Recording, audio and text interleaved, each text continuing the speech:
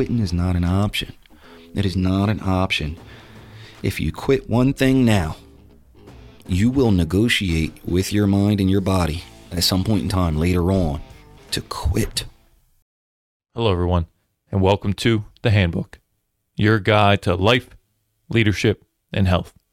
I am your host, Gene Reed, and that quote you just heard was our guest for episode number 13, Mr. Anthony Smith, also known as Ranger Smitty.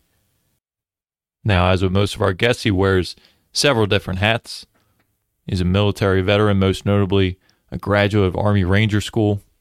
He's a police officer, triathlete, ultramarathon runner, and last but not least, just an all-around motivator. I think what's really special about this episode is how our guest really brought some of his personal life events and explains them and molds them in a way that most of the listeners will be able to relate to their own lives, because that's definitely what happened to me when I was sitting right across from him during our discussion. So I hope everyone enjoys this. As usual, we kind of run the gamut on topics, and I think in the end, this episode turned out really well. So as always, if you learned something, share something. Thank you. All right, Vince, how we looking? All set. Cool, sweet. Listen, tell me about this race you got coming up. Hey, let me tell you, brother. So June 13th, we're going to be doing a half Ironman, Cambridge, Maryland. Half Ironman consisting of 1.2 miles on the swim, and we got a 56-mile bike ride, which is going to then turn into a 13.1-mile run. That is all right after another. You know, nonstop, you're rolling, you're rocking and rolling, and that's what you train for. Right. You're tying together 3 disciplines in one. A lot of people would say, well, you know, I'm not too strong with swimming, but I'm good at biking. I'm good at running. So you put the totality of everything together, and then you have a race. You're rocking and rolling that fast. So that's a good thing there. Now, is this an official Ironman event? So this one's going to be official. Yeah. This is going to be the official Ironman, half Ironman down at Cambridge. This is Eagleman, right? The Eagleman. Yeah. So it's going to be the Eagleman right down there in Cambridge. And that's also where they hold the full Ironman, which will be later on. But this is going to be official. This, you know, start to finish, timing, everything. And, you know, June 13th. I can't wait. We've been waiting a whole year for this. I think I told you I did Eagleman 2015, 2016. Very hot. Oh, yeah. It's always, that's what it's known for, man. I definitely had some heat exhaustion for sure. Just, you know, improper nutrition and all that kind of stuff. Yeah, they told me they had jellyfish in the chop tank. Jellyfish. Yeah. You know it. Yes. So, you know, I'm going to have a full wetsuit on. But, you know, if I don't, hopefully I don't get stung. For you personally, like, what do you enjoy the most with the triathlon, event-wise? Event-wise, for a priority of events, I would have to say my first event that I enjoy the most is the running. Second is going to be the biking. Third is going to be the swimming. But what I like to do, and to internalize in my own mind, is even though my first event is running, second event is biking, third event is swimming, when I'm training, I got to turn it all the way around. Right. So I want my worst event to be the one that I'm training for the most. So that way, you know what I mean, there isn't no deficiencies. If there's deficiencies, I'm working on them to make sure that we're doing more today than we did the day before. Yeah. So that way, when game time comes on June 13th, I'm not sitting back saying, man, I wish I would have swam just a little bit longer. Because at that point, we're done. Yeah. So I was talking to a couple of my coworkers, and there's a common theme that's come up, right? Okay. So a lot of the guys in our department, they love the podcast. Every time I tell them, hey, I got this guy coming on, the first question is always like, well, why this guy? Yeah. And I always actually struggle to kind of come up with a reason, but I actually was driving in today, listening to some David Goggins motivational thing. But what I am attracted to, and you fit the mold of, is this definition of high performer. Okay. So when I was talking to these guys, I was like, I'm attracted to people who not only excel in their personal lives, but excel so much that they have all this energy that they start giving out to other people. Absolutely. Right? And that's where you fall into. Absolutely. So my question for you is, I definitely consider you a high performer. Have you always been somebody that is motivational, and like, did you excel in athletics like all the time, academically? Like, take me back to kind of the beginning where did this all come from? So as far as excelling at performance or, athletics or, inspiring others, I always tried to be the hardest worker in the room. So through high school, through college, ended up scoring over 1,000 points in basketball, getting my jersey retired through college. That was a good feat for me. I thought, you know what, this was wonderful. But I'm not on anybody's NBA team. Mm-hmm. But that's okay, because in my mind, I was doing good. In my mind, I thought that I was the best. But the reality is, even though I scored my 1,000 points, why can't I get the rest of the team involved? What do I have to do to show them that they can do better? So that's in the college time. College time, multiple practices over and over, in and out, getting guys to stay longer, making sure they're there first, and then they're leaving. Because if they see that mentality, if they see, hey, he's still doing it, why can't I? They see that he's human and he's doing the same thing that I'm doing, why can't I be better? And then therefore, we create the best team. We create, better guys, better players, better coaches, everything in that aspect. Moving forward, we start in the military. And I mean, there's a lot of things we can touch on with the military.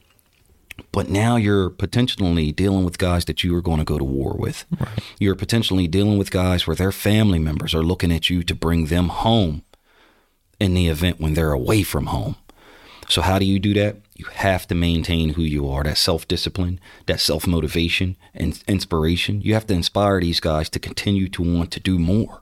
So even if they say, man, today isn't my day. No, today is exactly your day. Mm-hmm. Just because you said it wasn't your day. Yeah, right. Because there's always a guy like me or a person like me that's going to motivate you. Yeah. There's a difference between confidence and cocky. You can never be cocky. You always have to be confident. You show somebody that you're confident at what you're doing. Yeah. Even when you make a mistake. Even when that game or that training didn't turn out the way that it was, that it should have, you correct that. You correct it so that you can perfect it. So then when we talk about, again, that high drive for doing, athletics or doing competition or doing work-related things, the drive was always there, but the inspiration to inspire others just wasn't. It just wasn't. And as I say, there was a difference between cocky and confident. There was a time where I tried out for Special Forces assessment and selection. I needed to be a Green Beret. I knew I wanted to be a Green Beret. Did everything I can during this training. This program is called 2 Weeks in Hell. They actually did a docuseries on it. It's been changed since. But during this training, I said, hey, you know what? PT test, I need to do push-ups, sit-ups, run a 5-mile run in under 40 minutes. I need to do a 12-mile ruck march. Just a list of things that I knew that I had to do.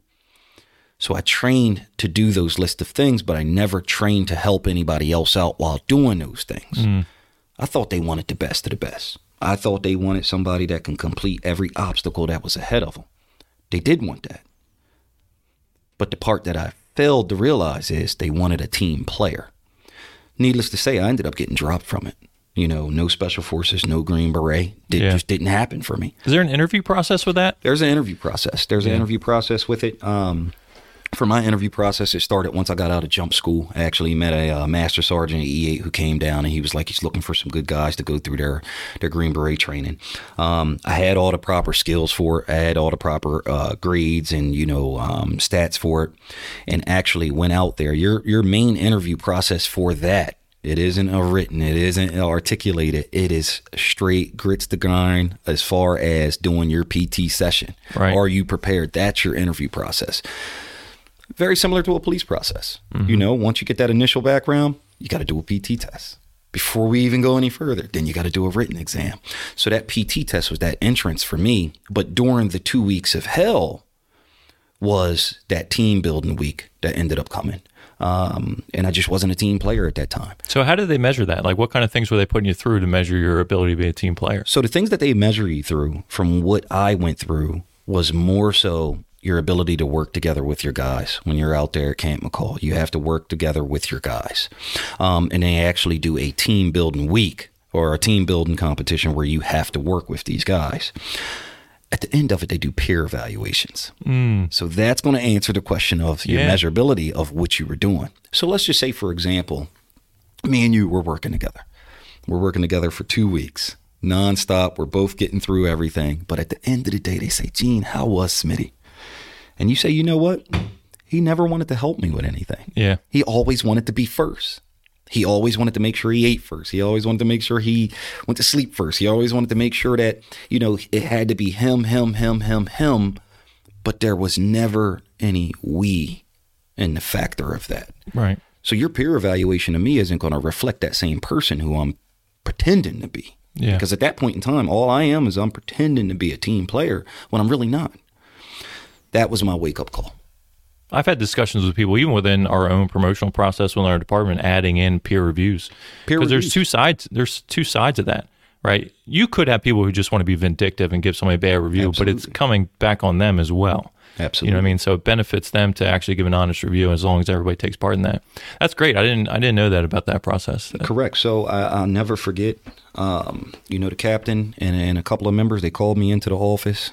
I went in, PFC Smith at that point in time, I'm just going in there, just ready to rock and roll. I'm thinking, hey, this is my time. They're getting ready to tell me that I made it. You're going to be a Green Beret. You're going into the 18 X-ray program. And that captain looked at me as I stood there at attention. And he said, you are exactly, and I said, here we go, drum roll. I'm like, here we go. He said, you are exactly what we don't want. Wow. Crushed me. Did you just go, you probably went cold. Right there, I was numb. Mm-hmm. I couldn't understand why, after all the hard effort, work, and everything that I did for this period of time, that they didn't want me. And that's my problem. That was the problem. I still had this barrier up that I was the best. Why didn't you want me? And I still had it messed up. And that is exactly why they didn't want me, because I was not a team player. It was just all about me. Mm-hmm. And therefore, from that point in time, I ended up getting my paperwork. I mean, they literally had me on a plane that night from Fort Bragg, North Carolina, all the way down to Fort Polk, Louisiana. I was gone. Wow. So, and that was one of those things where, hey, we don't need you. So just to see how somebody can make a movement to move you is powerful, but it's also an eye-opener. And from that moment on, I knew that the I, my's had to be we's. Everything had to turn around and be straight teamwork. So even though I may have said during high school and college and stuff like that, we work together as a team, but that's just one thing. That's just on the basketball court. We're talking about life in general, outside the court. Yeah. We're talking about everything, going home at night. That's when I had to be transformed from a person who was all about himself to a person who was all about others and would do anything for others. And that is when I became that person who was more driven, more inspired to want to inspire others. How old were you at this time? I think at this time, I might have been mid-20s around this time frame. Okay. Might have been mid-20s. Pretty young, but very valuable life lesson. Yeah, pretty young. And one of the things is some of these military guys were coming in at 17, 18 years old. Right. So although I was young for the military sector, I was kind of old getting in there. But I should have had a different mindset, but I needed that wake-up call. Yeah. I needed to be dropped from what was known to be an elite organization, an elite special forces Still Green is, Beret. arguably, I need to be, from that, to be dropped from that, turned around and was a wake-up call to say, never again. Never again. If I am in this military and if I'm going to take one step forward every day of my life, it's going to be to inspire others to be better than they were the day before.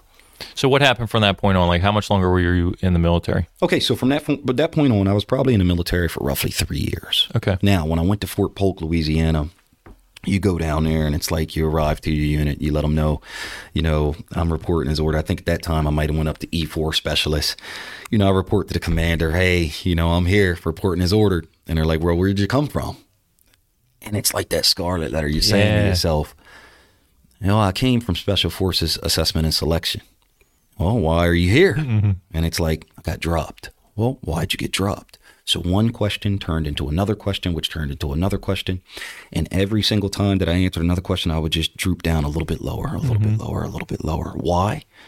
Because I knew that wasn't me. I knew that my mentality has changed now, but I needed to show that commander the same thing. And that's what I did day in, day out, showed the commander, showed my unit, showed everybody that I wasn't the same person. And I'm ready for a second chance. I'm ready for another opportunity to do something that would be considered elite, considered to be the best of the best, but as a team player.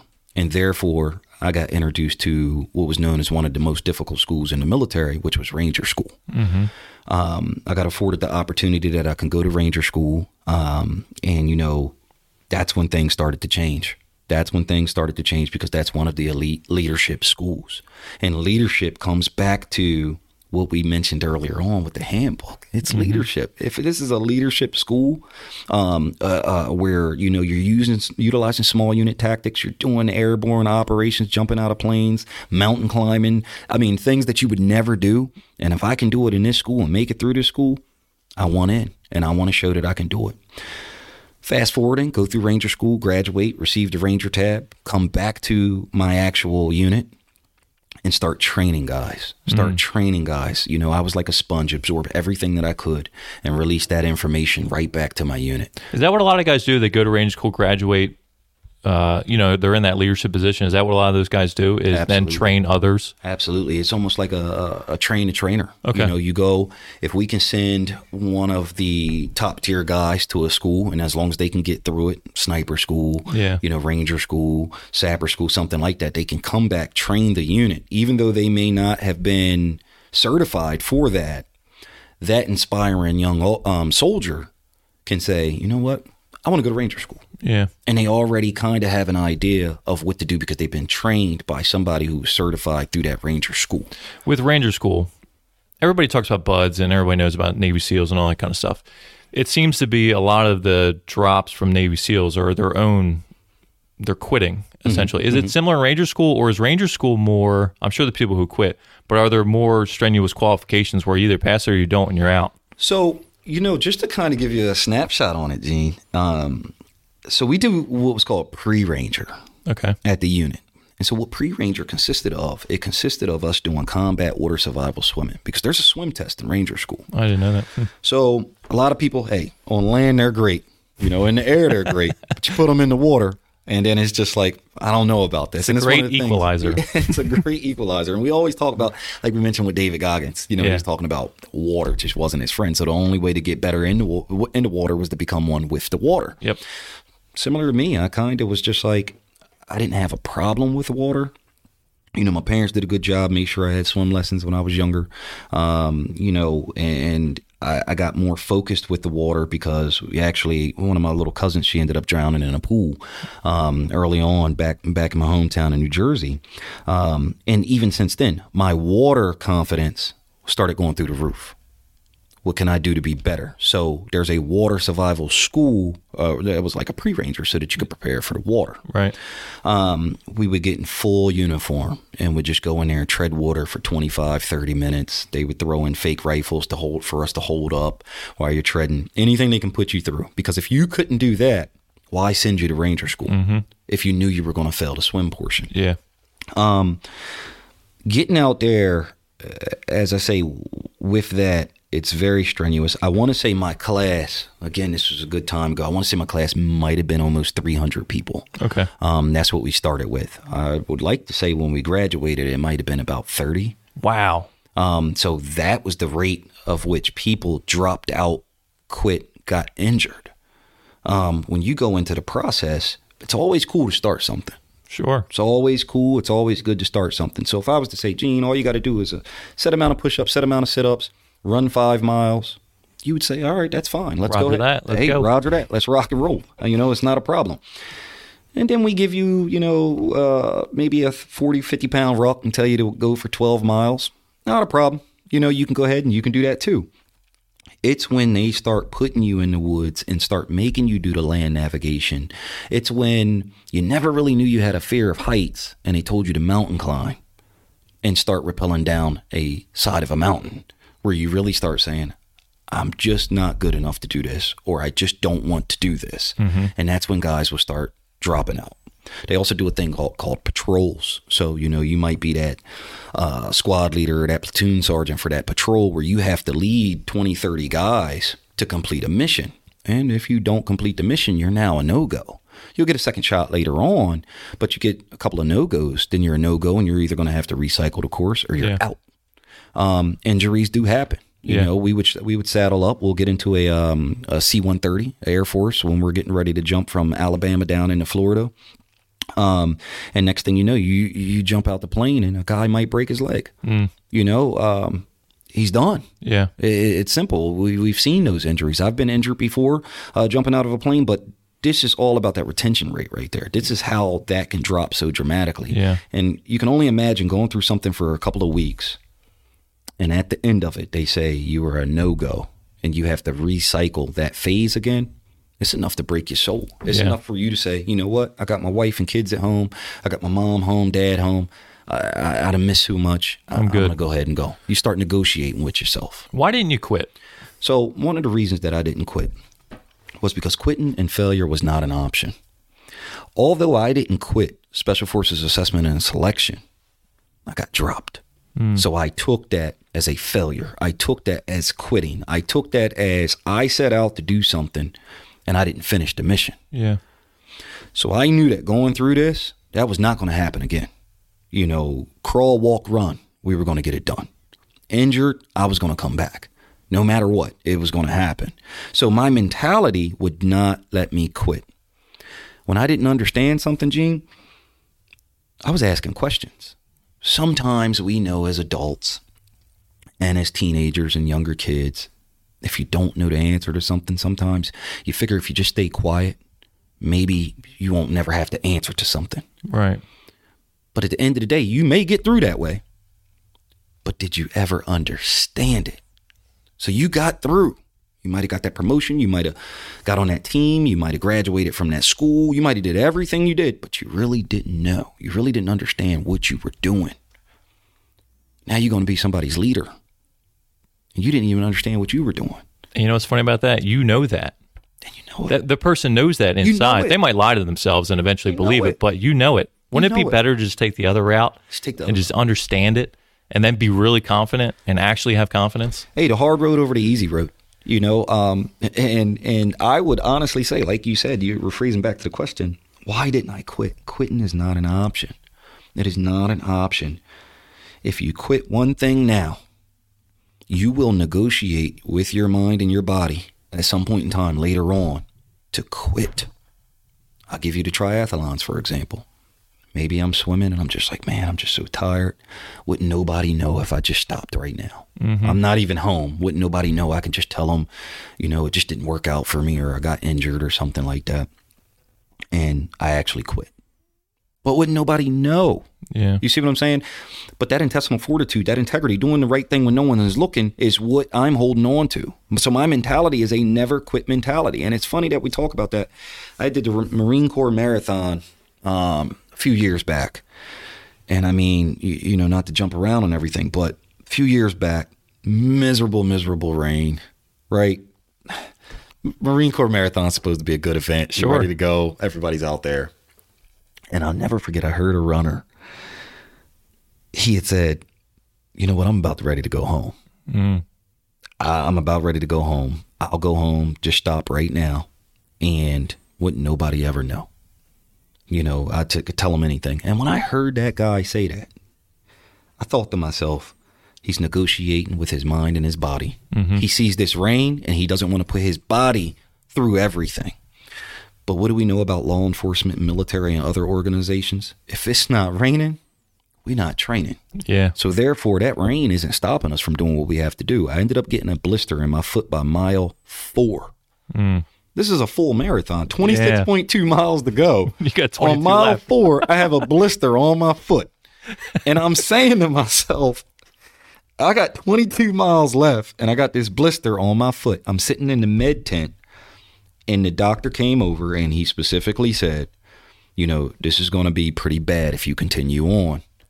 We can go ahead and stop and you can get a DNF, did not finish. Back to what you said. Why not quit? Quitting is not an option. Mm-hmm. I'd rather come out here and something is majorly wrong with my foot. Yep. I'd rather crawl across that finish line and finish. I'd rather walk across that finish line and finish other than receive a DNF. Did not finish. Yeah. So quitting's not an option. You brought up something, and you and I are very similar, and I'll take it from another angle. But I'm not going to tell you this to be like braggadocious or anything like that. But there are times when I just wake up in the morning, I'll go to a local high school track and run a marathon I'll do 26 miles. Mm-hmm. I don't need anybody to know it. Yep. I just do it for myself because I've learned over time it's very important for me to just be in very difficult situations. Dude, sometimes I get emotional out there. Absolutely. You know what I mean? Like there's times when I'm by myself. I got a group of guys to do a mile of lunges with me not too long ago. Mm-hmm. That's something I do. If I haven't felt that, driving thing or if something's going on, I'm like, I got to go do something. Got to do something. Mile lunges by yourself is a great way to get some deep thinking going on and stuff like that. But yeah, so at what point did this triathlon world come into play? Was this before or after policing? Okay, so, fast forwarding, Ranger school, got out the military, ended up wanting to get into law enforcement. Yeah. And just a natural progression there, or was there something that... Well, natural progression. And the physical fitness aspect was always there. I said, hey, high metabolism. I just couldn't let the military go. Yeah. As I seen C-130s flying in the air and C-17s flying in the air, I always look up and I say, man, I used to jump at them because I just couldn't let it go. Sure. So, but the reality is my physical fitness was lacking. I find that hard to, that's hard for me to believe with you. My physical fitness was lacking, and I'll tell you why. You work a 12-hour shift, you're on patrol, and then that Wawa sitting right there. Oh, yeah. Yes. And you're like, man, let me get a pretzel. They're soft. Let me get a couple of energy drinks. And Wawa sells the energy drinks 2 for $3. So you have can't to get buy 2. You have to get 2. You're going to lose money if you don't. And listen to this, brother. We're on two totally sides of the county right there. And it's just like, yep. You got to get 2. You can't even buy 2 and give one to the other friend of yours. No. You got to have 2. So late night starts rolling in 2, 3 o'clock in the morning. You drink one, and before you know it, you drink another. But what you failed to realize is there was 300 milligrams of caffeine in the one. Mm-hmm. And let's not even talk about the amount of sugar. And so you just turned around and drank the other one. And you were good. Went home, went to sleep. And guess what? The next day, after you woke up, you put your uniform on, you put your gear on, and you did it all over again. Same exact thing. So now, some of the things that you do tend to become what we know as a habit, routine. Every day, this is what I do. I'm going to go to Wawa. I'm going to get my energy drinks. I'm going to get my pretzel. This is what I'm going to do. And it becomes a habit, routine. Again, habit, routine. So that's when I say that physical fitness started to lack. Still there, still push-ups, sit-ups, runs, different things in that aspect. But it wasn't enough. It wasn't enough. And, I just started looking on YouTube at motivational stuff, different podcasts and stuff like this. And I started hearing people talk about running marathons all the time. And I said, well, I've ran a marathon before. Yeah. That's not bad. I ran one. But these people were running marathons every other day. Mm-hmm. Some of them every day. Yep. Half marathons every day. I started going into YouTube and I would see a guy say, I ran 5 miles every day for a whole month. And I'm just like, how are they doing this? Because it used to be like if somebody ran a marathon, like, they got to take 6 months off. Take the whatever. time off. Yeah. And I said, okay. So I started looking into it and I said, you know what? I can do this. I said, I'll give it a try. All right. So I started looking into it and I said, let me go out here and let me run 2 miles every day. That's what I'm used to. Yeah. It was okay because a PT test for the military at that time, I guess everything's still the same, was a 2-mile run. Yep, 2 miles. So you would just knock out your 2-mile run. And I just finished up reserves too, but you knock out your 2-mile run, you were done. That was it. Push-ups, sit-ups, 2-mile run, done. Simple enough. But what was happening was I was putting a cap on my workouts. Mm. Because when you do something for so long, as I say, routine and habit starts to merge together. You do something so long, push-ups, sit-ups, 2-mile run. And that's what I was limiting myself to doing. And your body adapted to it, so it wasn't getting any better. Not going to hit any weights, not going to do different things like that. So I started running. A little bit more. And I was like, I can do more than that. Next thing you know, I said, David Goggins. Started looking in. I'm like, who's this guy? Yeah. You know what I mean? And it really started hitting the light where I started listening to him. And the stuff that he was saying, it was almost like he was talking to me. Yep. And I can speak like that for other people too. It might be the same thing, his mentality. some of the struggles that he went through, some of the things that he went through. You know, I went through struggles with, you know, financial struggles early on. You know, young parents say, hey, don't mess your credit up. It's fixed now, but that was some of the things right. that you mess up. You know, family struggles, family members dying, different things like that. And one of the times he said, you need to callous his mind. He needed to callous his mind through the tough times, and that's what I had to do. Later on, ended up meeting David Goggins. No way, really? Sat down, you know, talked to David Goggins. He was doing an event over in Pennsylvania. And, you know, me and a couple of good friends of mine, we went and traveled to him and actually sat there and spoke with him for quite some time. But listening to his story made me want to do more than 2 miles, more than 3 miles, more than 5 miles. And that's when I starting to hammer down things like marathons. So like you said, I would go out and I would just one day say, you know what, I'm going to go out and run 12. Mm-hmm. So I start running 12 miles and I'm like, let's do 12 more. Yeah, why not? Why not? You know what I mean? I'm already 12 miles out. So I had to start tricking my mind. Okay, if I go 12 out, I got to get back. Dude, I did literally the same thing. I would always do that. Just if I run 10 that way, well, I got to come back. And that's when I started teaching myself and others, sometimes the loop factor isn't the best factor unless you already have a mentality of what you have to do. But if you do it out on the back factor, if I go out 12, I got to come back 12. Yeah. And the only other way to get back is to pick up the phone and call somebody. That comes back to what we talked about earlier, which was quitting. You don't quit. Right. You don't have a never quit mentality. You have a never quit mentality. You don't quit. I guess I got to do 12 back. Crawl, walk, or run. I'm going to get it done. Yeah. Before you know it, you did 24. Not 26, not a full marathon. You did 24. So I did that. My legs would just be real sore. You know what I mean? I'm like, man, maybe this is that thing that they were talking about 6 months off. Yeah, I'm like, right. something's not right. You know? So I started challenging myself to do it more. I said, maybe I can do another marathon in a couple of days. Laced up the shoes, went out and did another marathon. You know, just knocked it out. And these are some of the things like what you talked about earlier. It's not boasting. It's not cocky. It's confident. And you don't share with the world. You just do what you do. Right. So you're doing what you do to make yourself happy. You're doing more today than you did the day before. Yep. And that's what I was saying to myself. Maybe I can do a little bit more. There was no social media at this time. There was nothing. I said, maybe I can do this. Went out there, did another marathon. A few days after that, did another marathon. Yeah. You know what I mean? And then it was just like, okay, I can do this. But then work schedule starts coming in. Yeah, of course. Things like that. And it knocks you right back down. If you don't stay with it or the consistency with it, it's going to take you out that loop. So then I started challenging myself. Can I do a half marathon every day for a week?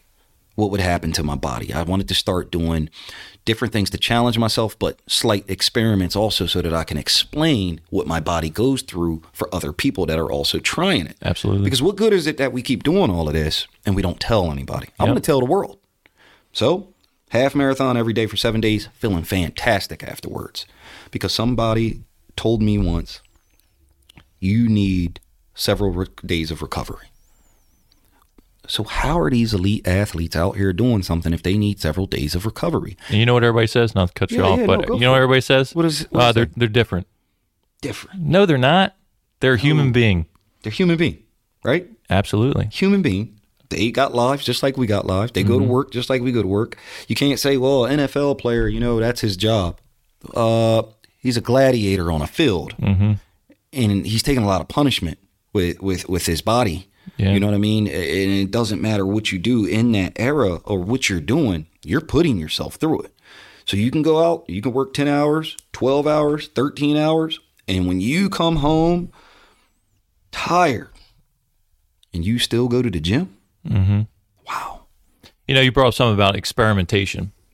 And this is why I love doing the podcast, because you and I are a lot more similar than I thought we would be. But the experimentation thing, I've done that for a long time. Absolutely. So recently, you and I have talked about it. I got back into jiu-jitsu, been doing it for about 3 months. Painful. Like my body hurt, but it's getting better. I don't hurt as much. So now I understand that. So these last couple of weeks, I'm like, all right, what happens if I go jiu-jitsu in the morning and then get a workout in at night? Let's see what happens. Painful. It's painful. But you know what? Like 2 days, but it's going to be fine because I've done this before. I just know my body has to adapt to it and discover it's going to figure it out and see what's going on. Adapt adaptation and overcoming. Mm-hmm. It's simple. I think people are afraid of that, though. They're afraid of the pain in the beginning because it's very uncomfortable. It's painful. It doesn't feel good. It's awful. It's horrible. You think if I don't do this, if I don't stop doing this, I'm going to die. Yep. Or if I don't stop doing this, you're right. When I kick my legs off to the side of the bed in the morning and I hold my lower back, I'm like, oh man, guess what? That's just the pain in my body saying, it's time to get up. Mm-hmm. It's time to get after it. Yeah. And to come back to your question, Gene, you said getting into the triathlons. So I was only talking about running. That was it. Because that's all I knew. I didn't even, and this is going to sound crazy, I didn't even know that people, it's going to sound crazy when I say this, I did not even know that people were actually out here swimming, biking, and running. Right. When I was in the military, you were on a base. You were in your own city. Mm-hmm. There wasn't nobody swimming, biking, running from what I seen at that point in time. Right. Police world got out there. I didn't see bikes on the bike rack. I seen police bikes on the bike rack. Right. But I didn't see road bikes and triathlon bikes on the bike rack because people were swimming, biking, and running. Mm-hmm. So I started, as I say, after listening to David Goggins and then looking at certain things, I was like, how hard is that? What did we talk about? The challenge. Mm-hmm. I've always been a competitive person. Yeah. I said, how hard is that? I can swim. I know how to bike. And I know how to run. So let's do it. So, I turned around. I got on Craigslist. And, I typed in road bike, triathlon bike. And I seen this futuristic looking bike. And I was like, wow. I said, I guess that's how it's going to start. Mm-hmm. So, needless to say, bought the bike off this guy down south, and he said, hey, be careful with the bike. He said, because you have what's called clip-in pedals. I said, clip-in pedals? I said, listen, I've been riding a bike for I don't know how long. I'm not worried about no clip-on pedals. Yeah. I'll figure it out. And he said, do you want me to show you? Nope. Nah, I'm good. Load it up. Let's go. So I get home, put my feet in these bike shoes. I clip into the pedals. Perfect. I'm good.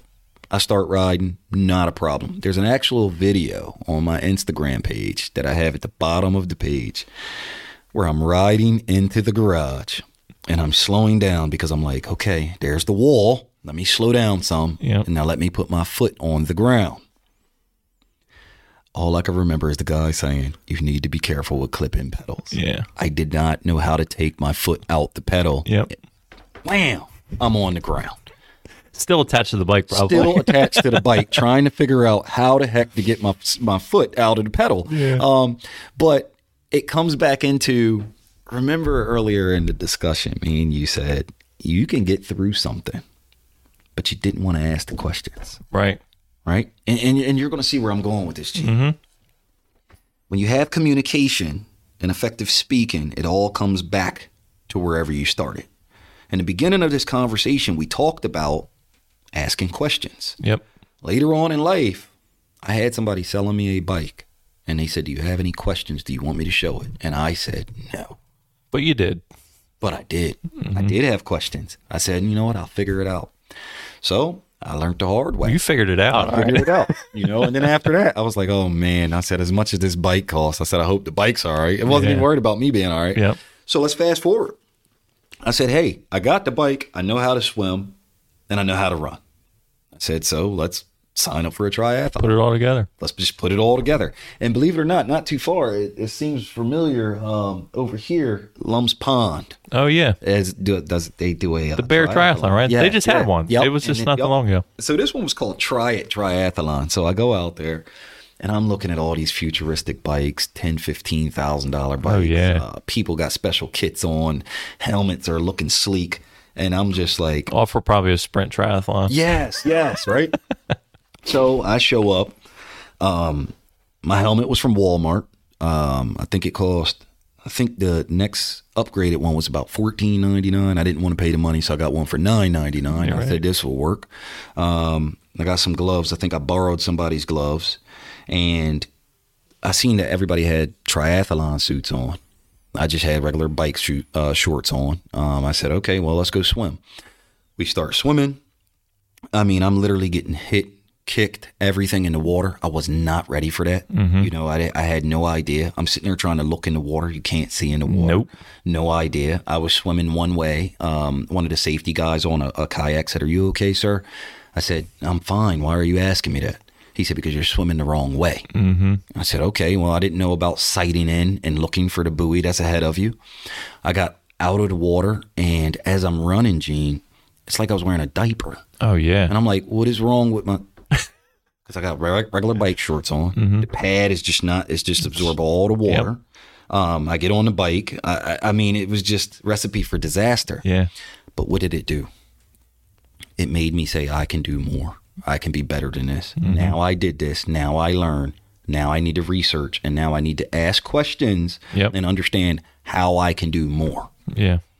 Hence, which brings us to half marathons. I mean, half Ironmans, full Ironmans. I mean, we just did a half Ironman last year in less than 30 days, did a full Ironman right after it.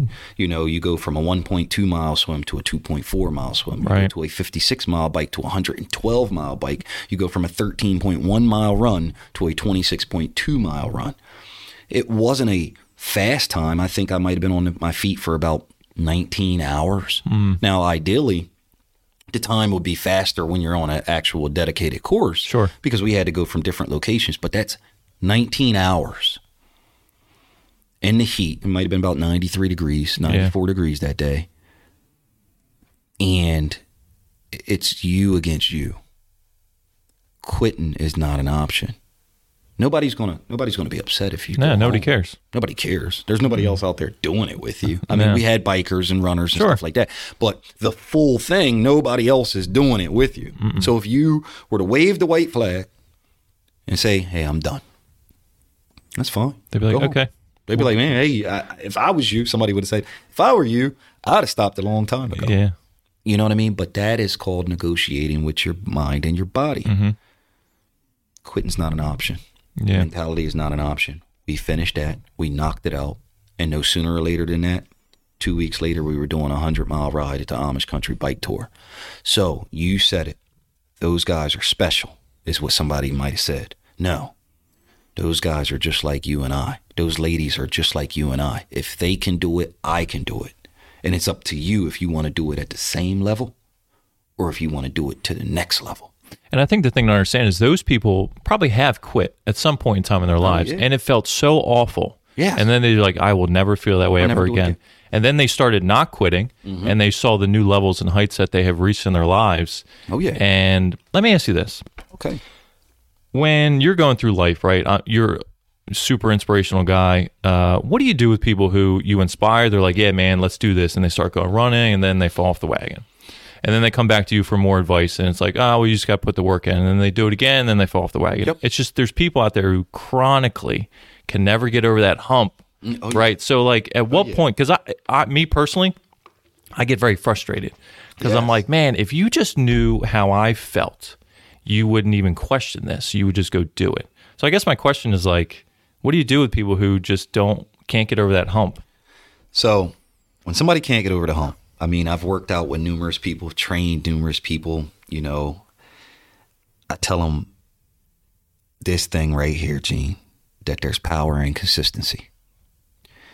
At first, they don't understand it because they quit, come back a couple weeks later and say, I'm back. And then they quit, and they come back and they say, I had to stop because it was Thanksgiving. But after the holiday, I'm back. But there's one person who never left. They're coming back to you for a reason because you got the consistency. You have the power and consistency to keep doing it over and over and over again. So it's okay that they come back because they're going to see the same person still on their grind. And eventually, one day, they're going to say, I'm not going to stop. I used to be a person where it's like, hey, man, if you stop, don't even come back to me. Yeah, You're slowing me down. Now I got to change my plans to work out with you to get you back where you need to be. So that's why a lot of my training is alone. Yeah.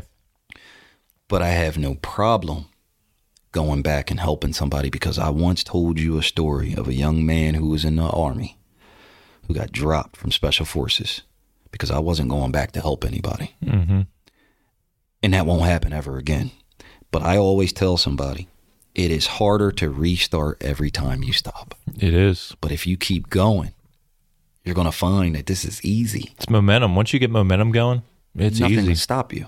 Nothing can stop you. So as long as you have the power to keep doing something, as long as you have the power to lift weights, you got the strength to lift them. As long as you have the power in your body to keep waking up every single day to get after it, you're going to get the consistency. You put that together, you got power and consistency. Now you got the power to keep doing something consistently over and over and over again until you say stop. Right. And at that point in time, like you say, you got the momentum. There's no stopping you. And what happens is when somebody else sees you doing it, they might have a family member that's like, I don't know what you're doing over there, but I need to do it too. Yeah. I need to do it too. Hey, if you want to have a cheat day today, like a cheat day, that's on you. You know what I mean? It's okay. But be prepared to put in the work. Yeah. Be prepared to get after it. So anybody that comes back to me, I mean, they can come back to me 10 times. They can come back to me 10 times over the course of a whole year. That would be 10 months. Every single month, on the first of the month, they say, I'm back. I'm back. This is my year. All right. New Year's come. They say, my New Year's resolution is I'm back. You know what I mean? If I can be back every single time that way, I'd be the man. I'd be a millionaire. But the reality is, I love it because it shows that I'm inspiring them to come back. They're not defeated. Something internal is defeating them, but they're not defeated. You ready? For asking questions. We mentioned it earlier. Yeah. Ask questions. Hey, I don't know why I keep stopping. Okay, well, maybe it's your mentality on why you keep stopping. Maybe it's something that's not allowing you to wake up in the morning to get out and get after it. Maybe they got something going on. Maybe they got to work. And maybe we can work around that to figure out something else that works for them. By all means, I'm no trainer. Yeah. I'm no, SME subject matter expert on, certain things. I'm just a guy that just decided to get up and get after it. And I can tell you what works for me. But if they never ask the question, like we mentioned earlier, they'll never know. And they're going to keep going on in life. Yep. Until one time they're not going to be able to restart. Yep. There's one thing that I always say, besides power and consistency, is every day we wake up, we're already winning. We had a tough year. My family had a tough year. We lost, my uncle. We lost my grandfather.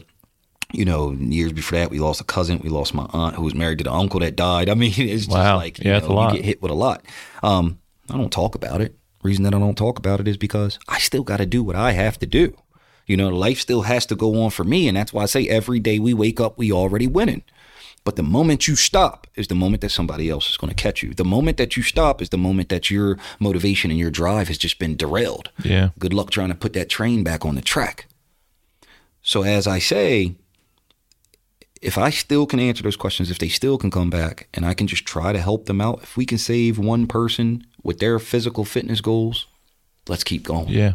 I would, it's a safe bet, I'm sure, that a lot of people probably say they don't have the time to do it, right? So time management is something that I think you have mastered over the years. What is your time management strategy when it comes to your family and all that?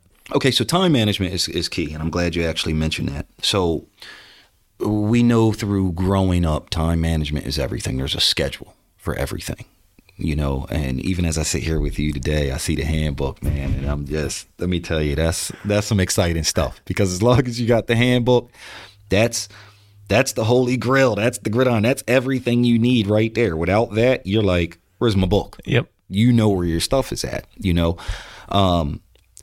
comes back to that time management. If you know you got to wake up at, I'm giving easy numbers, 7 o'clock to go to work, maybe you need to get up at 5 to get your workout on, to get your mind right in preparation for work so that you can go ahead and go through the day. My time management will go like this. Typical day for me is 4 a.m. to 4:15 a.m. is going to be my wake up. That's going to be the wake up. Why? Because everybody else is asleep. Mm-hmm. You know what I mean? Everybody's asleep. The sun's not even up. And that way I can get out and get after it. Whether I go run, whether I go bike, whether I go to the gym, whatever I'm going to do, I can do in that time because that time is my time. Yep. It wasn't always like that. There was times where I would go do everything on family's time. That's not fair. That's the first thing that you have to think about with time management, guys, is like we said, your family time. If you're doing it on their time, it's not going to work. You're making the decision to get out here and get after it. You're making the decision to put hours into the gym or workouts. You're making the decision to go to the, wherever you're going to work out in competitions and events. So if it's on their time, it's not going to work out unless you incorporate them with it. So for my time management with family, for example, my daughter, I had just started getting her on a bike so that when I'm going out for long runs, she can come too. Put her on a scooter. She can come too. Yeah. You know what I mean? If I'm gonna go to the gym or something like that, let's go ahead and take her. I mean, pandemic changed a lot of things, but we're gonna fix that. But that comes back to time management, how you can incorporate that, because it's easy to go to the gym with a friend or a workout buddy. Sure. Because they got the same time management as you. Y'all got the same drive, but there's people around you who want to be driven too. So if you start with them, start internally with your family, you can work out so much better at the end of it. And then during the course of the day, I go to work, I come home, try to get that workout in before, everybody goes to sleep so that I can still have that family time. When does that change? If it's going to be a Sunday or a Saturday, it's going to be a longer day because that's a longer training day for me. Ideally, a training day, I just want to back it up to the schedule real quick. So I'll wake up about 4:15 every single morning. And then before you know it, by 6:30, I'm already, full gauged with work, fully engaged, rocking and rolling. By 4 o'clock, 5 o'clock, and what I do at work, I'm physically active as well, where I might go on a run, but I don't count that run as my run.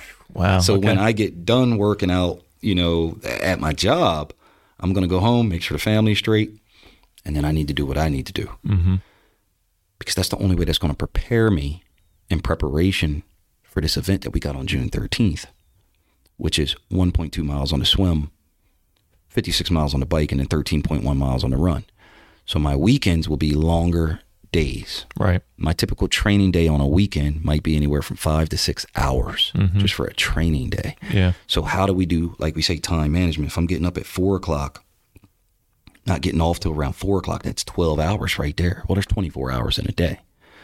Most of the time at that point in time, I'm only eating 2 meals. I'm only eating at 12 o'clock because I do intermittent fasting. I'm only eating around 12 o'clock, a little bit sooner than that.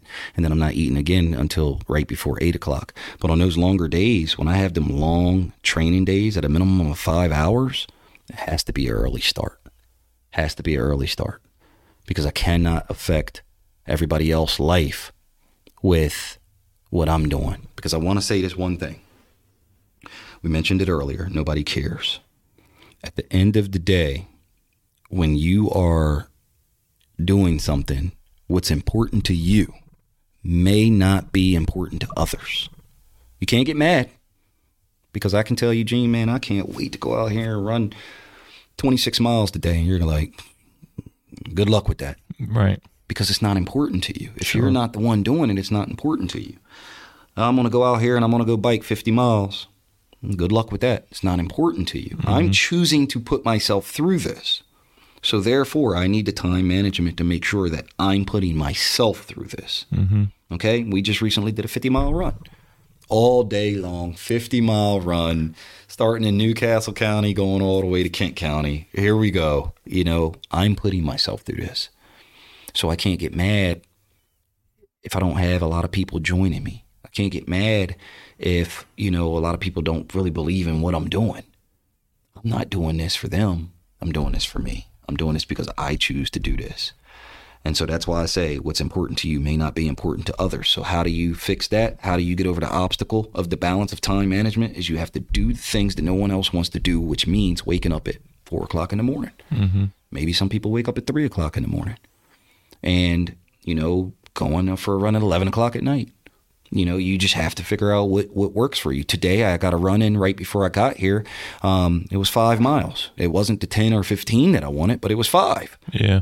But it had to happen because time management's not going to allow me later to do 10 miles. It's just not. So my time management is, let's break it up. Let me just hurry up, knock out 5. Because when this is done, I'm going to lace them up and I'm going to get out and get after it. Plan for a minimum of 5. If I go for 10, great. Yeah. Because the 5 is already done. and I did that before. So we got, that's a big thing with time management. Yeah, you just spoke directly to me in the sense of when I first got promoted to sergeant, real big on the team thing. And fitness has just been such a big part of my life that I want to bring other people in. So we started doing these little group workouts, like among the squad. We get like 2 or 3 people showing up, but we put it out to the whole squad. Right? There's 45 of us on the squad. You only get 2, and I would get frustrated. Like, yo, what's wrong with you guys, man? Like, why are you doing this? Come on out here. It was important to me, right? But you just spoke to, literally, I felt like you were speaking to me because they got other stuff going on. But eventually, what did start happening, you started to get 10, 12, 15 people. Now we got guys going to jiu-jitsu on Wednesdays and stuff like that. But I was getting frustrated because I wanted them to value it as much as me. And that was the wrong way to go about it. Exactly. And as I say, I was the same way. Let me tell you, hot weather, I always go out to this lake in Smyrna. It's called Lake Como. It's always me going out to the lake in Lake Como. There's nobody else out there in the lake at Lake Como. So how do I get safety going on? I have a buoy that floats with me. Yep. That's my swim buoy, and I swim. But when you think about it, is it dangerous? Yes. But what's important to me is not important to others. Because here's the thing, Gene. We've been talking about doing this half Ironman for a whole year. So now that we've been talking about it, we need to show up and be ready to rock and roll, which means I still got to do whatever I have to do to prepare for it. So what's empowering me is that time management, because as long as I'm still making the time management with my family, I know that there's my team. Right. So even though I'm going through it, and you did hear me say quite a few times this time, even though I might be out there swimming alone, my time management has allowed for my family to be a part of it.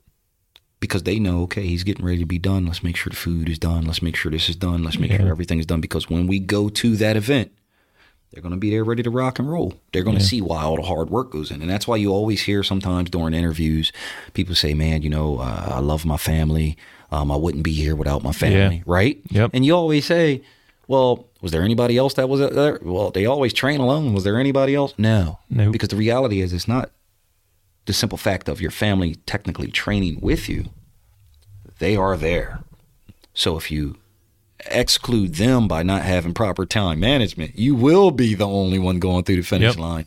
You will be the one dreading to yourself like, man, should I quit? Yup, you can do whatever you want because there's not going to be anybody. Yeah. Put that time management in there. Make sure it's working out. You'll have the family there. And guess what? With your family, the power and consistency, and having the mentality that every day you wake up, you already winning, that's a recipe for success. How does all this power and consistency, leadership, how does it all work into the stuff you're doing with the PAL? Oh, man. The PAL, the Police Athletic League, let me tell you. We had a PAL when I was younger, and it works. The power and consistency and leadership works with PAL because with my current position, that's what I do. I work with the kids. I work with the kids, and I'm showing the kids motivational videos because nobody showed me motivational videos when I was younger. I'm showing the kids how to be leaders, running groups. So if I have 15 kids, I'm going to put one kid in charge of those 15 kids for that day. And then the next day, it's going to be another kid. And the next day, and the next day, and the next day. By day 15, each one of the kids have already been through being a leader. Right. So the task at hand wasn't to see who was the best leader. I'm not worried about that. The task at hand was to make sure that everybody had an opportunity to be a leader. And then they are going to find within themselves, I can do this leadership stuff. Yeah. I think this leader thing is pretty cool. I think I can do it. Because on that 16th day, now I can decide who's the leaders. It doesn't mean anybody else isn't a leader, but we can see how that person would be. Because some people would rather show up, come to work, do their job. Absolutely. Nothing's wrong with that at all. Some people would say, you know what, I wouldn't mind supervising. Yeah. Absolutely, no problem. But I do that with the kids. Everything that we do as an adult, I scale it down to a child level and give to them. So if we're going to go out for a run, we're going to run, but there's task and purpose of why they're running. Because at the end of it, I want them to be able to enter a 5K so they can see everything come together. Yeah. Working with the PAL, we're also encompassing and incorporating different programs for them. Okay, so we're going to have the basketball programs. We're going to have the football programs. We're going to set up a drone class so that they can see drones. Because if I can give them any and everything that they've never seen before, never touched before, things like that, we might have the next genius. We might have the next NFL player, NBA player. We might have the next president. But let's get them there with our capabilities. So then we look at education.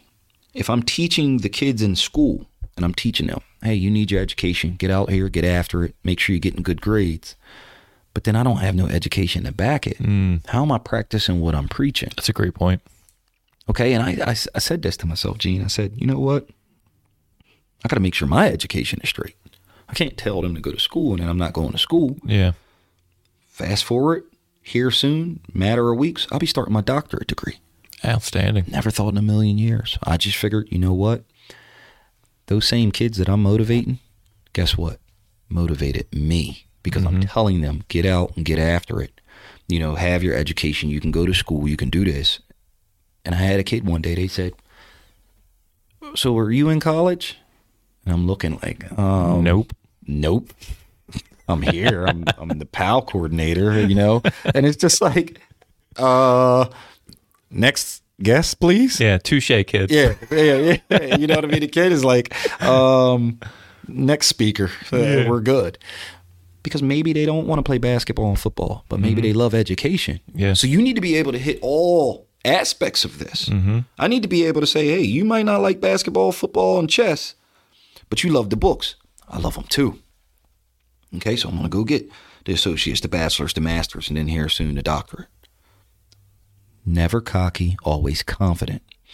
You love the sports? No problem. I love them too. Well, you know, my feet hurt when I run. Well, let's take a look at your shoes. Maybe we need to do stuff there. If I can help at a child level, why not? We implemented a bike program, for example. We get so busy at times as adults that even with our own kids, we might not have enough time to teach them how to ride a bike. And what I was finding was there was kids who just didn't learn how to ride a bike. So guess what? We took the time and we started teaching kids how to ride bikes. And once they started learning how to ride bikes, we had to take the time to try to catch them from slowing down, you know, because they were off to the races. But what I'm trying to say is you're showing them different things. You are showing them different things, different aspects. And that's how the leadership component comes into play with the PAL, the Police Athletic League. We're teaching them through educational and recreational programs so that they can be leaders. How does the power and consistency come into play? Because they still have a schedule, just like we say regular routine and time management. They have a schedule. They're going to school from this time to this time. They have a Police Athletic League program from this time to this time. And then next thing you know, they're going home from this time to this time. And guess what? 24 hours is done. The next day, you do it all over again. Yeah. So we're putting them in a routine now. And if we can make a positive impact now, by the time that they're our age, you know, they're sitting down at a podcast. You know, they had the creative mind to say, I can create a podcast. Why? Because I heard one before. I've seen it before. And you like this one, Gene. I even called the handbook and I asked questions of how I can do it. It's the ones that don't ask no questions. We talked about it in the beginning. Just ask the questions because you might have the next podcast star that's in 5th grade. You know, we might have the next ultra marathoner. Absolutely. They just need a little spark. They need a spark, and they need to know the science and the education behind it. Right, wrong, or indifferent, no matter what information they get, they can tweak it how they want, and they might, you know, have their dreams and aspirations to go forward. Yeah, you hit on a common theme that's come up. You know, it's asking questions. It's so true, man. And you know why people don't? I think because it's uncomfortable. And I can even speak to this personally in a lot of things in my life, and especially when I got promoted to sergeant. I don't know all the answers. Now I'm out on the road. I'm in charge of 10 other officers out here, and they call me and they ask me something. I don't know the answer to it. There's 1 or 2 options. Actually, there's 3 options. You can just bullshit them. Yeah. You know what I mean? You don't really know the answer. Tell them figure it out. You could do that. That's an option. Option 2 is really just say, you know what, man? I really don't know, but I'll find out for you. Stand by. Boom. And then you call them back 5 minutes later. They got it. But it's having that confidence to be like, you know what? I don't know the answer to this. I'm going to go ask somebody else a question and I'll figure it out. You figure it out. But I'll tell you what, the first option, I do that from time to time. Yeah. But, I don't know, man. But actually, I don't tell them I don't know. What do you think? What do you think? I do that. But see, here's the thing. Like what we talked about even with the kids, how I might turn around and make them all leaders. Mm-hmm. They say, you know what? That is a good response. I need to figure it out. Yeah. Let me figure it out first. Okay. I didn't know how to clip into the pedals. Well, I figured it out when I fell and busted my behind. Yeah, you know how many stop signs I came up to and fell in front of people? Right? And then you look. But eventually you're just like, okay, you're going to learn it. This triathlon that's getting ready to come up, this half Ironman, I've done half Ironmans. I've practiced doing half Ironman. Just wake up and practice a half Ironman. Just wake up one morning because I got enough time and I just go do 1.2 mile swim and a 56 mile bike and 13.1 mile run. There's my half marathon, my half triathlon. The Ironman. There's no medal, there's no finish line, but you just did it. But going into this, I have no idea what to expect. Mm-hmm. The only way that I'm going to find out is by asking questions. And that's how I've learned a lot of stuff. Because now I'm to the point where people ask me, how do you do it? And I don't want to sound like some guy who just has it all figured it out, because it wasn't like that. It wasn't like that. We had the trials and tribulations, falling off of a bike and, nutrition wasn't right. Next thing you know, feeling like I'm getting ready to pass out or fall asleep. And you're just wondering why. Why is this like this until you start finding out? Yep. And you inspire others by what you do. And that's why, like I said, even when I think of the handbook, being here at this podcast today, through the communication you and I had, it is an amazing feeling to be sitting here with you across from this table, because I believe in what you believe in. When you talk about, the leadership and in life, why are we doing this? This is life. This is life. And if we can get somebody to listen to our stories, if we can get somebody that wants to do more today than they did the day before, we're winning. Absolutely. We're winning. Yeah, you kind of nailed it. And that's one of the reasons I started this was I also went to go get my PhD. I'm writing my dissertation right now. Nice. And I started coming across all this information, right? My reach is only so far, right? I had all this information. Sure, the people on our squad and people that I'm friends with, I can give information out to them. But I was like, how can I really branch out? And I was like, let me start a podcast. And also, and I am a big fan of doing things that cause me anxiety. Mm-hmm. So the thought of having a podcast and speaking and having everybody listen was terrifying. Yes. I'm starting to get better at it as far as like the nerves and stuff. But now this thing has 1,500 listeners. I don't even know that many people. You know what I mean? Exactly. But what that tells me is message is getting out. Message is received. Yeah. Message is received. And just like what I live off of, power and consistency. Your power and consistency of doing this has been phenomenal. And, I've adapted that, just like I said, in my own life. I can keep doing something, remain confident at it, because that consistency is what's going to also empower people to listen. It's going to empower people to say that he's not fly by night. He's not here today and going tomorrow. Right. He running again. It's just Smitty. He's just Ranger Smitty. He's just running again. Because you know what? If I'm not running anymore, I'm going to be walking. It's going to be a walkathon. It's always going to be something. If I'm not that, I'm going to be crawling. It's always going to be something. Because that's my mindset. My mindset is, what can I do next? We got a half Ironman coming up. We got Cambridge, Maryland. I'm already kind of thinking past June 13th, because that's just that. What's next? Right. What's next? Let's get out and get after it. Because what's the other option? So the other option is you're always going to have like sprint triathlons that are around. Yeah. Like you just mentioned it, the Bear Sprint Triathlon just was a few weeks ago. The other option is more training. That's the other option. Because some people, they'll do this Ironman and hang up the shoes. Yeah. They'll hang it up and they'll say, hey, that's it. I can pull away from the triathlon, because one thing I will say is, with doing a triathlon, back to time management, when you have a 5 to 8 hour day of training, it can be a lot. Yep. It can be a lot. But I will say that my next option is, we still got a 100-mile run that we're training for. We knocked out a 50. I need more.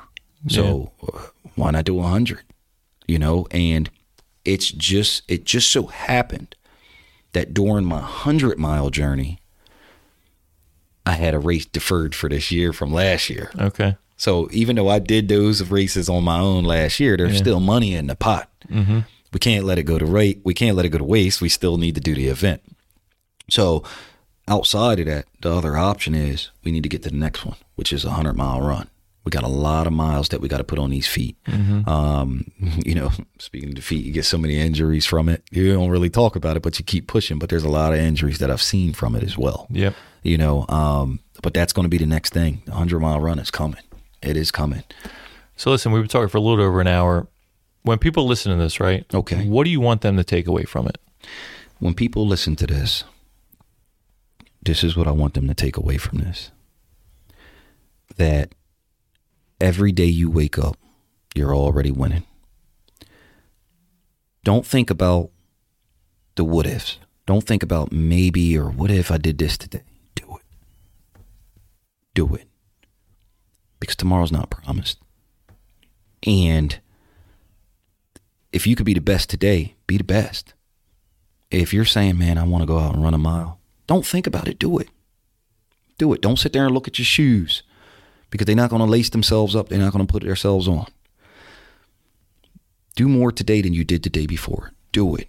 And that's why I say, because nothing is promised tomorrow. We can't look back, Gene, and say, I should have done this. Just like you said with your podcast. You can't look back and say, man, I should have started that. Because somebody that is next to you will start it, and you're going to say, I should have did it. I can't look back and say, man, I'm not going to run that marathon, because somebody next to me is going to run the marathon, and I'm going to say, I should have did it. Oh, I'm not going to go too hard at work. I'm just going to go ahead, clock in and clock out and go home. Well, you know what? Keep that mentality, because that's going to be your mentality. You want to stay after and get your work done? Get it done. Somebody's watching. Somebody's watching. And do not let the pandemic slow you down. Still be safe. Still be effective at everything that you do. But do it. Still get out there and get after it. Last year, even with this going on, we still did a half Ironman. We still did a full Ironman. We still did a 100-mile run. We still got out and got after it, safe and effectively. But if you take anything away from me, anything, keep that power and consistency. Do it. So you can't look back and say, I should have did it. It's already done. So it's in front of you. So again, get out there, get after it. Every day you wake up, you already winning. And always remember, there's power and consistency, brother. It's powerful. Let's end it there, man. Thanks for coming on, brother. Oh, yeah.